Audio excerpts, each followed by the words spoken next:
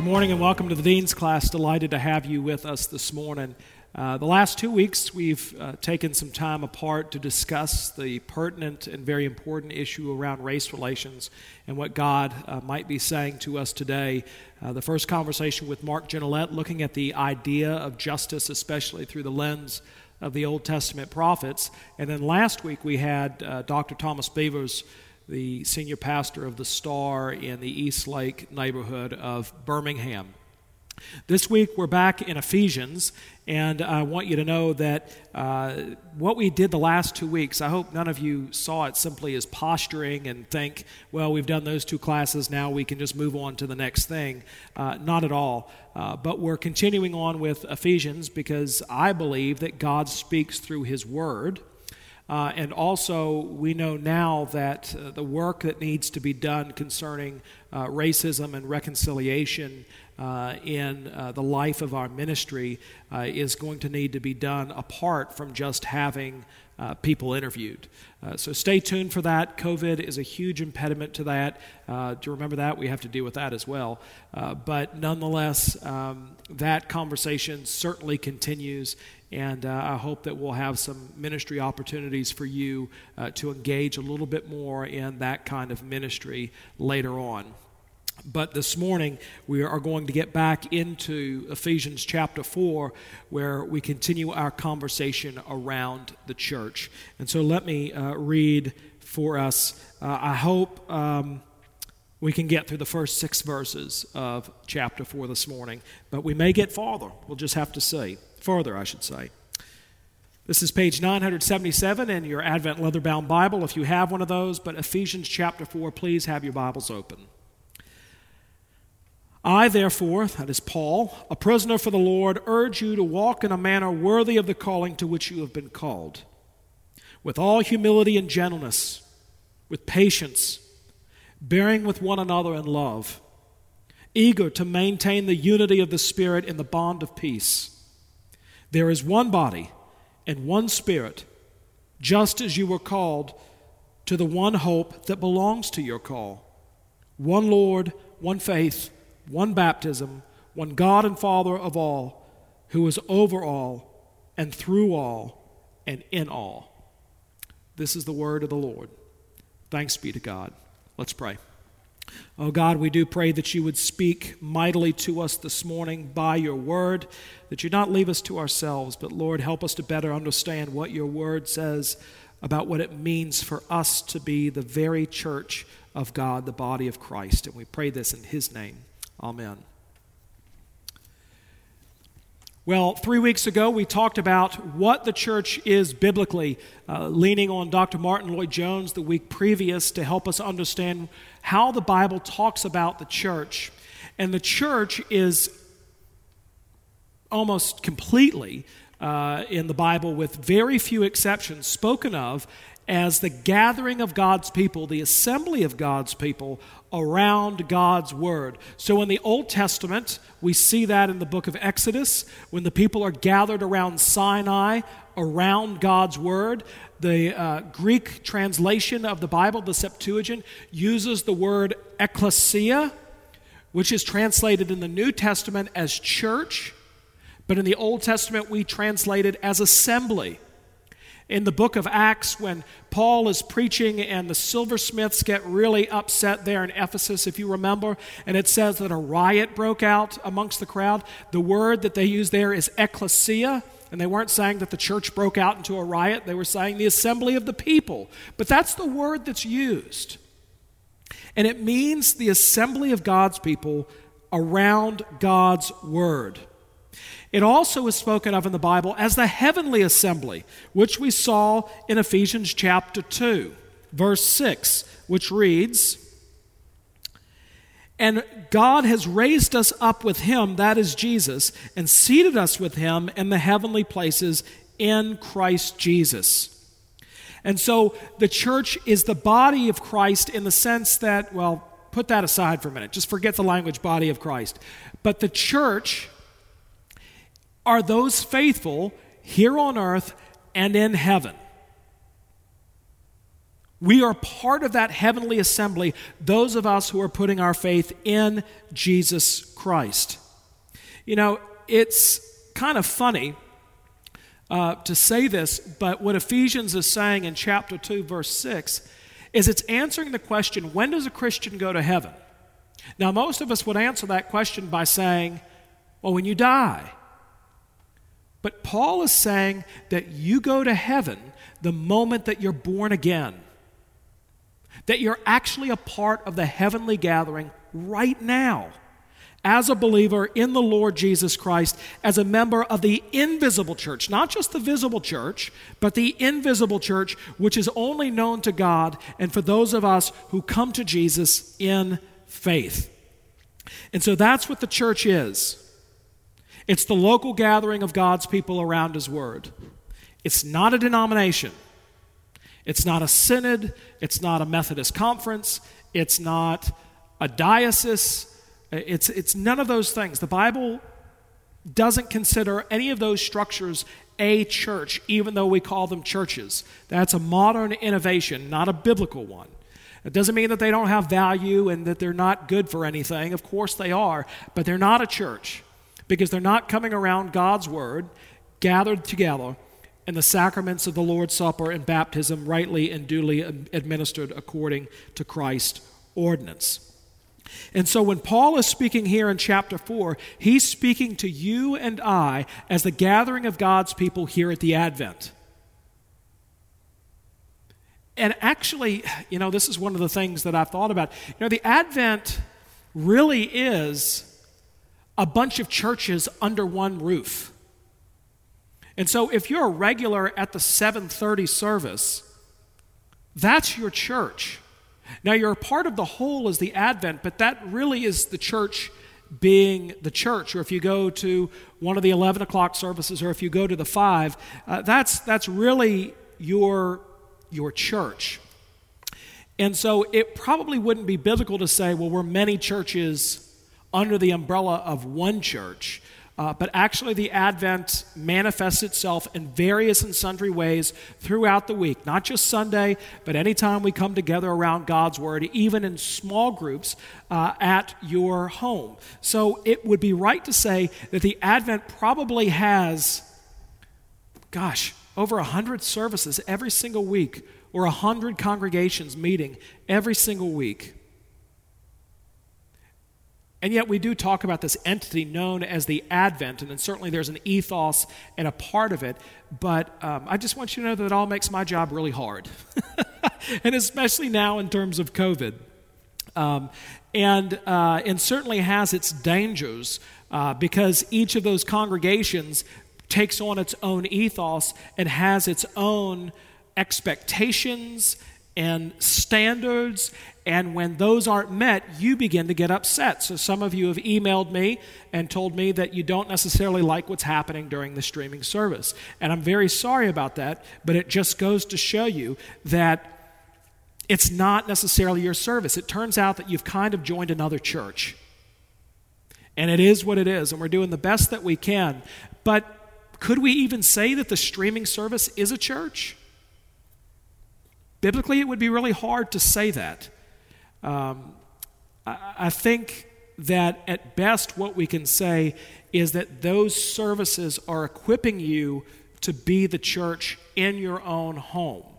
And so if you're there as your family and you're gathering around God's Word, you're doing church there. It's not to say it's not edifying. It's not to say that God can't use it, but it really doesn't meet the description of what it means to be God's church. So as Paul speaks to us in Ephesians chapter 4, think of it in terms of a local congregation. Okay. So in verse 1, Paul says, therefore. Anytime the Bible says therefore, you need to think, what is it there for? Therefore what? Well, Paul is talking about what he said in the 3 chapters preceding chapter 4. And you may remember that Paul has talked about the unfolding of God's plan to make for himself a people, about God electing, about Jesus redeeming, and the Spirit coming and sealing you and operating in you faith, which calls you to the Lord Jesus Christ, and what it means to be in Christ, and how it is that we're saved, and all of these really Christian fundamentals that unify us. Paul really is doing a great work of exposition where he's unfolding who God is and what he's come to do and how he operates in our lives as believers. But now he's gone from exposition when he says therefore to exhortation, where he's saying, now with all of that in mind, what are the implications for our life? What is the implication for your life? So what? This is the application part of his letter. And so he begins by saying, look, I want to remind you that I'm a prisoner for the Lord. And this harkens back to what he said in chapter 3, verse 1, where he said he was a prisoner for Christ Jesus on behalf of you Gentiles. He's a prisoner of Christ, and he's a prisoner for Christ. He's under house arrest as he writes to the Ephesians. And he wants them to know that, one, the gospel ministry is not thwarted. I mean, think about it. Most people would say, well, because I'm under house arrest, I'm really not able to do much of anything. You know, I'm nearing the end of Netflix, whatever it is that you're doing in COVID. But actually, Paul takes advantage of it, and his ministry from house arrest is manifesting itself even this morning here in Birmingham, Alabama. So he realizes that he's really not a prisoner of the Roman Empire, although technically he is. He's saying, above all, I'm a prisoner of Christ and a prisoner for Christ, and my life is captivated by God. He's given me a mission, and God's word is not bound. And so in light of that, he says, I'm urging you to walk in a manner worthy of the calling to which you have been called. You who are not under house arrest. You who enjoy freedoms that I don't enjoy. And God is making for himself a people, which is what he's been talking about in the first 3 chapters. And Paul now turns to say, well, what kind of people? What does this look like in the life of a local church? Well, the first thing he says is that they are one in Christ. That they're one in Christ. The calling to which you have been called. What calling is that? A calling into a personal life-saving relationship with Jesus. That's the calling. So you're in Christ, and you're one in Christ. So not only are you reconciled to God, but you're reconciled to one another. So called into fellowship with Christ, but also called into the fellowship of his church. Secondly, the implication of this calling is that it would be a people that are set apart, a holy people, a people who are different. Now, I want to reiterate where this unity comes from that we talked about and Martin Lloyd-Jones talked about. It's not a unity of polity, that is how we structure our denominations. It's not a unity over obscure doctrinal issues. It's not a unity just because we're obligated to be unified. It is a very specific unity in the Lord Jesus Christ. And so even people who say, well, I believe in Jesus, but they begin to talk about a Jesus that bears no resemblance of the Jesus in the Scriptures, we can't have unity with that person. Or I've even heard clergy say, I'm totally fine with Jesus and what he said, but I can't get along with the Apostle Paul.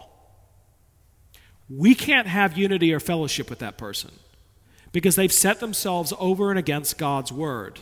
And they've drawn a line in the Bible that the Bible doesn't draw, but that the human heart has, or even the nature of Christ's death. I've heard people say, well, the way Jesus died really wasn't that important. Well, golly, the Bible spends a lot of time talking about just how important it is. Going back to Ephesians chapter 1, where did we hear? What do we hear from Paul? Chapter 1, verse 7, in him we have redemption through his blood, the forgiveness of our trespasses according to the riches of his grace. So if someone says, I don't think blood atonement was necessary to secure our salvation, we can't have fellowship with them because they're preaching another gospel. Paul elsewhere in Galatians would say, "Oh, foolish Galatians, who has bewitched you?" And so that unity really is a unity in doctrine. And it's a unity where we can have disagreement. We can have disagreement over areas like baptism. We can have disagreement over certain areas of the Lord's Supper. But we can't have a disagreement over the central tenets of the Christian faith or the things that the Bible is very clear about. And so I was thinking about this last week when I was interviewing Thomas Beavers, because culturally we're very different, racially we're very different. How our churches operate are very different. An experience at the Star is going to be very different from an experience at the Advent. I sort of imagined myself what it would be like to preach at the Star, and I started to feel a little bit uncomfortable.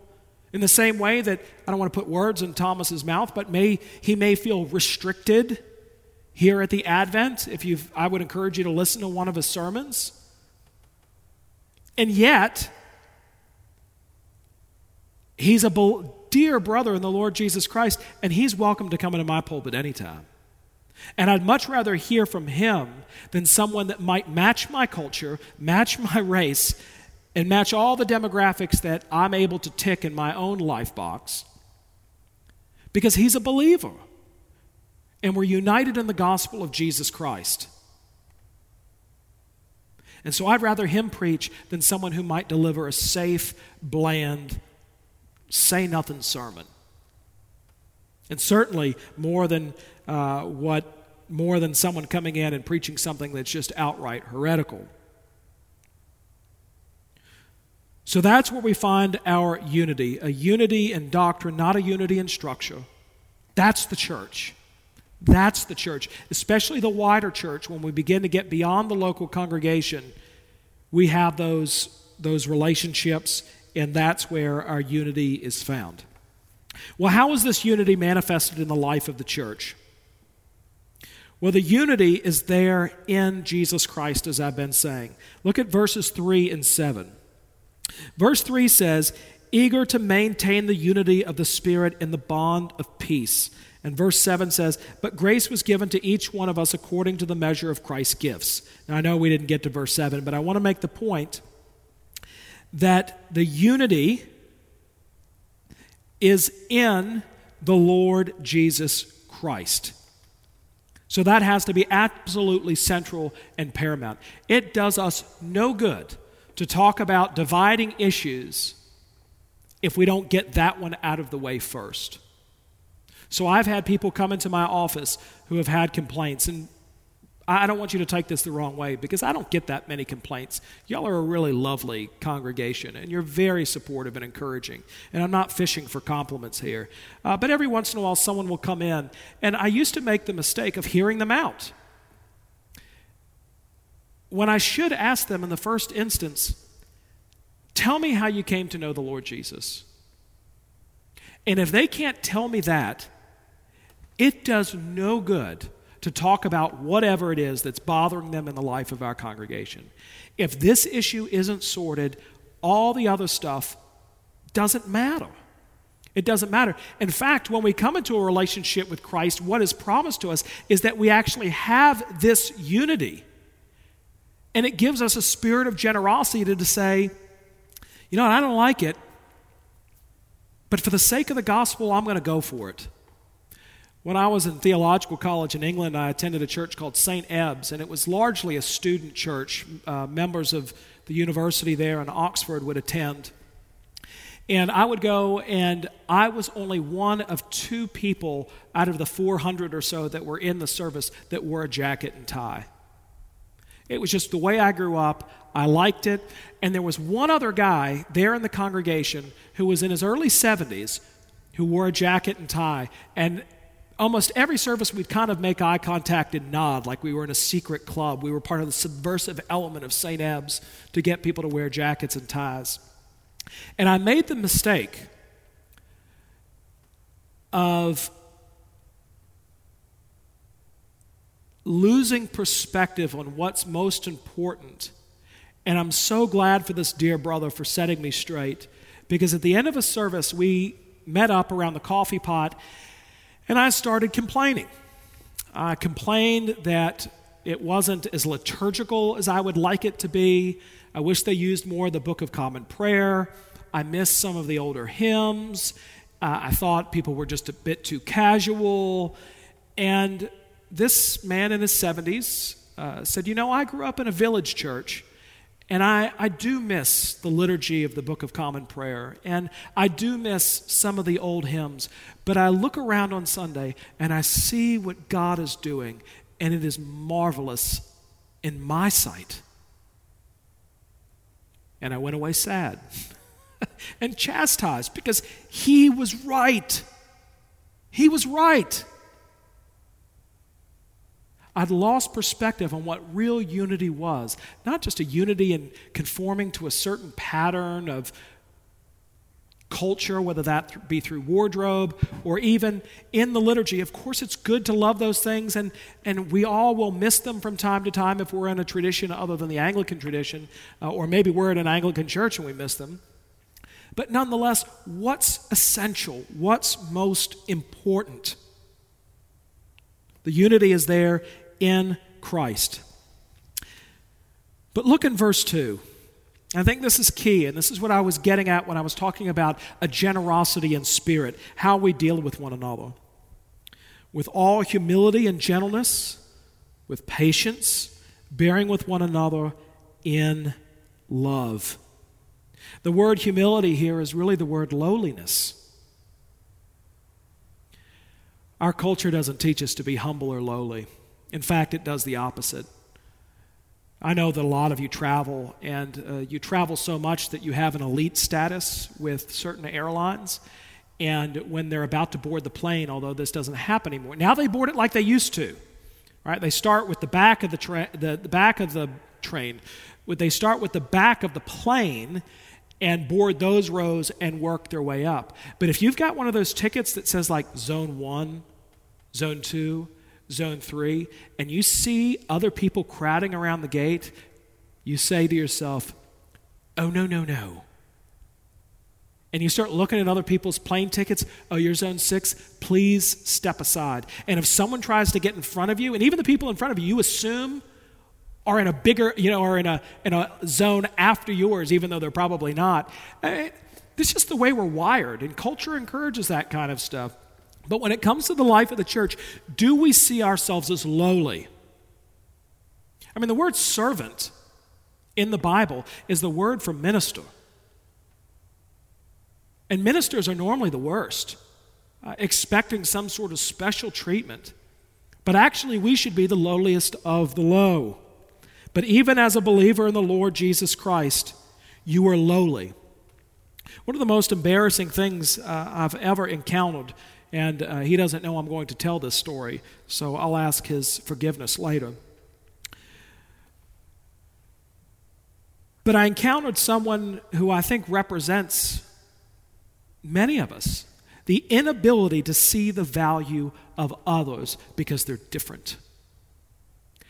And when Zach Hicks was called to be the canon for liturgy and music here at the Advent, someone said to me, what is somebody from Hawaii who went to school in California and who served a church in Miami, what do they know? What could they possibly teach us? That stands in direct opposition to what Paul is saying here in Ephesians 4. That's haughtiness. They don't look like me. They don't dress like me. They don't talk like me. They have nothing to say to me. Well, if you're a Christian, you're in a really bad spot, because the people who are speaking here, if you heard their voices, they would be from the Middle East. But the fact of the matter is, God has something to say to you. And God does speak through his people. And so we're called to take on humility, to not think of ourselves, but to think of others, and to walk in lowliness and in deference to one another, and not to assume the worst, but actually to assume the best, especially if we're dealing with Christians. Because in our world, most of our relationships, not only are they not marked by humility, but they're certainly not marked by gentleness, because we do expect the worst out of people. And we're not gentle with other people. My daughter, 7-year-old basketball league. We're playing a team, they're down by 20. My daughter's team's down by 20. With a minute left, it might as well have been 100 for 7-year-old girls. And with a minute left, the other team began to full court press my daughter's team. I got really angry. And every possession with a minute left, they were rough, the full court press, it was just unsportsmanlike, being up by 20 points. And so after the game, I made my way to the other coach's bench, and I said, what in the world was that? Do you think is that what you want to teach the girls on your team? And he looked at me and kind of got up in my face and said, are you questioning my coaching? And I said, no, I'm questioning your character. I was right, but I was not gentle. I was just trying to make a point. I was more interested in being right than I was in actually caring for this person. And I don't know if they were a Christian or not, but it didn't matter. Are we gentle? I think about David when Absalom goes off and rebels against him. And Absalom deserved justice. He was dastardly in the way he behaved against his father and against God and against the people of Israel. And yet, what did David say? Deal gently with him for my sake. It's counterintuitive, and the world thinks it's crazy,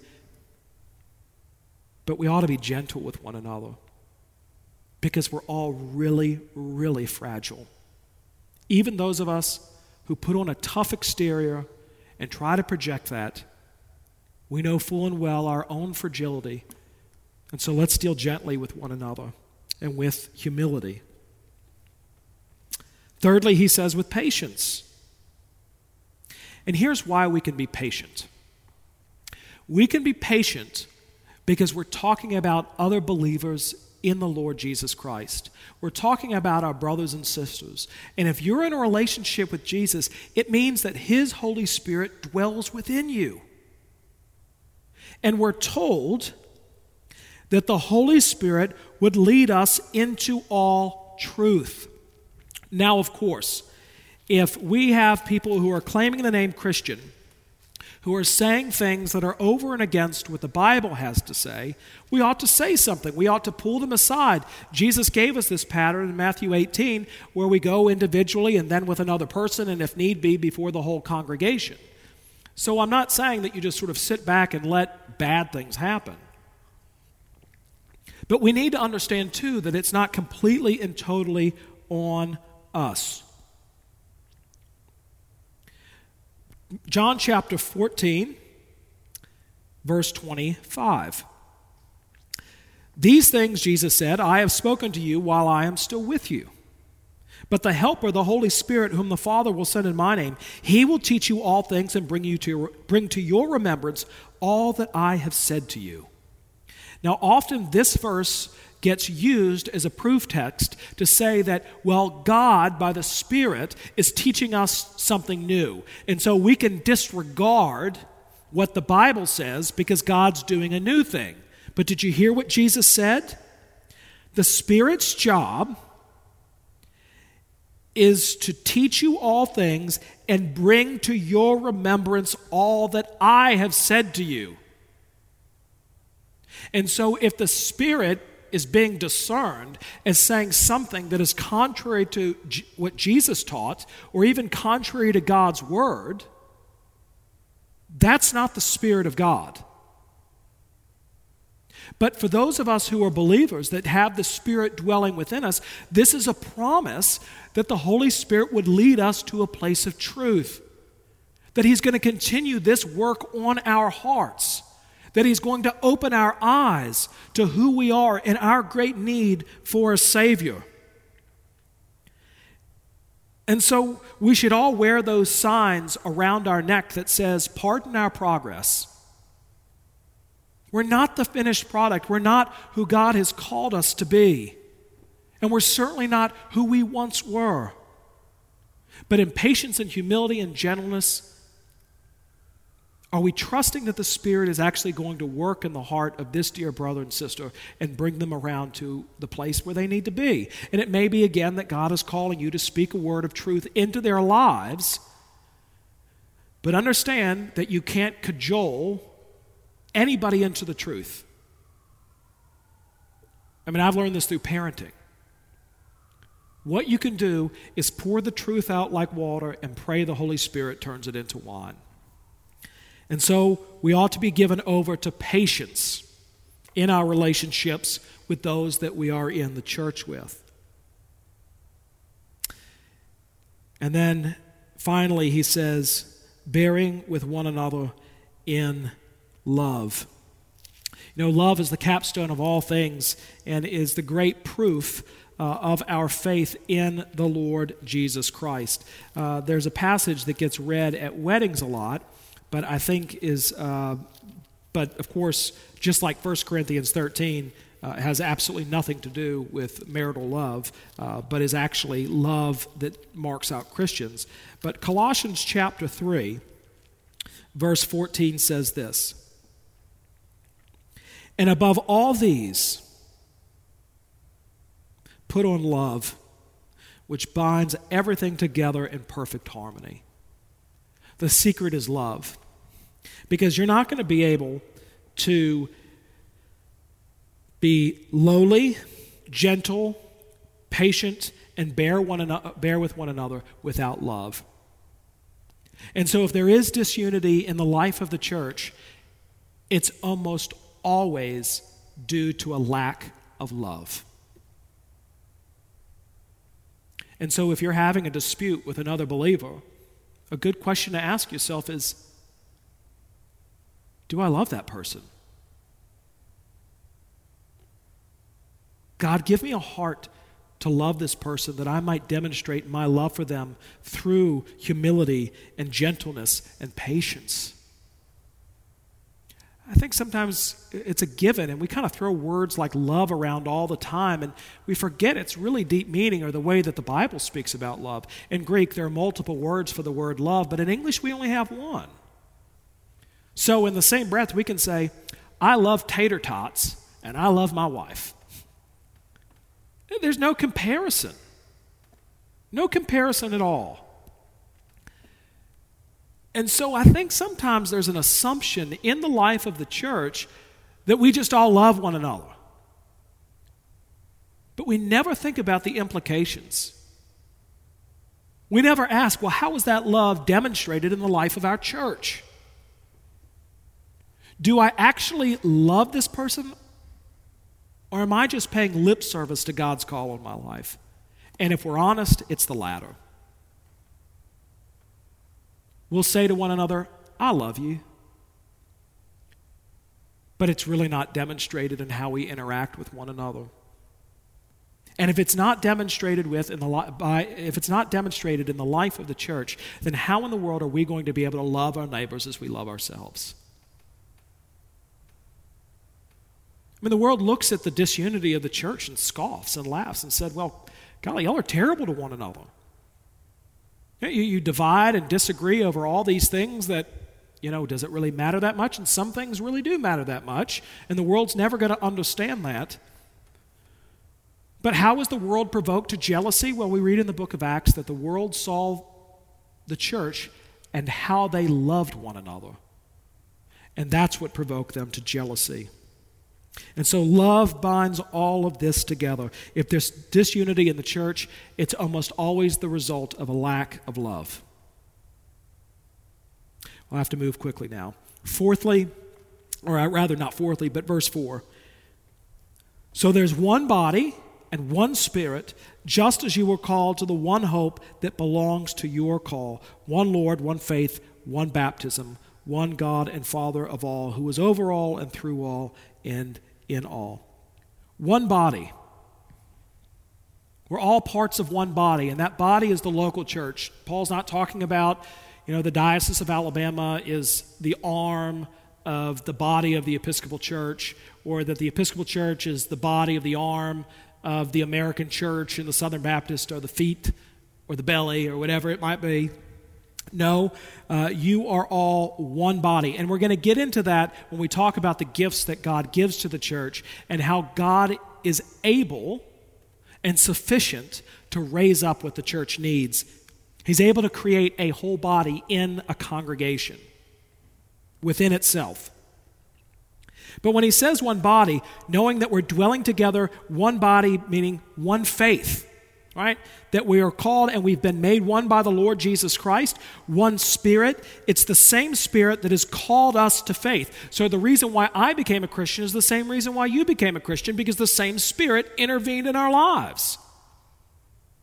You became a Christian in the same way. Now our stories might be different, but ultimately it's because God by His Spirit came into our hearts and opened up our eyes, and we turned to Jesus. And when he says one baptism, in verse 5, I don't think he's actually talking about water baptism. He's not talking about the outward baptism, because he is making a differentiation here between the visible and the invisible church. And the word baptism doesn't just mean the act of baptism that we have, but baptism means to be enfolded into something. It's the same word that's used if a boat were to go under the waves and not come up again. It's to be submerged. It's to be completely taken in. And by baptism here, Paul is talking about how we've been taken into Jesus Christ. How we're all in the ark of refuge. We're all baptized into Him. We're all in it together. And of course, the outward symbol of that is the baptism. But it's not a baptism apart from faith. Faith is the essential component in that baptism. Well, if we are united, why is there so much disunity in the life of the church? Because it's clear here that unity is a gift that God gives. It's a given. This is what He's done. You have a unity. But Paul says you have to maintain it. Be eager to maintain that unity. Well, again, the difference between the visible church, which are those just are sort of gathered together, and the invisible church, because within the visible church there are believers and unbelievers alike. Jesus tells the parable of the wheat and the tares, all of them gathered up together. But there's a difference between the two. And so within the visible church, you're going to have disunity. And you're going to have disunity because of sin. Plain and simple. The church would be really great if it weren't for the people. So sin is going to cause division. A lack of love is going to cause division. And finally, I think what Paul is trying to drive home in all of this is if you misunderstand the nature of the church, you're not going to be unified. And you're going to fall in your own camp, and you're going to rally and lobby and try to cajole to bring people around to a point of view and bind people's consciences in a way that the Bible may not. And so, God does call us to work really hard to maintain the unity. And not just the unity of denominations, but the unity of our local congregation. Do you work hard to maintain the unity of the Advent? Or are you working against the unity of the Advent? Do you eagerly long to love your brothers and your sisters in this place? Do you eagerly long for the unity of God's people outside of the Advent, of those that we have common core commitments to? Or are you more concerned about having unity through structures? Paul says no. You need to have a right idea of what the church is. You need to understand the nature of sin. You need to understand the visible versus the invisible church. You need to understand that love is the capstone of our unity in the Lord Jesus Christ. And then you'll enjoy the unity of the church. Let's pray. Jesus, this is your church, not ours, and we pray that you would work mightily through us. Bring our hearts to a place where we do deal with one another in humility and gentleness and patience, and above all, let us put on love, which binds us all together. Lord, that you would make us one as we are one, and that we would eagerly maintain our unity in you, Jesus, in whose name we pray. Amen.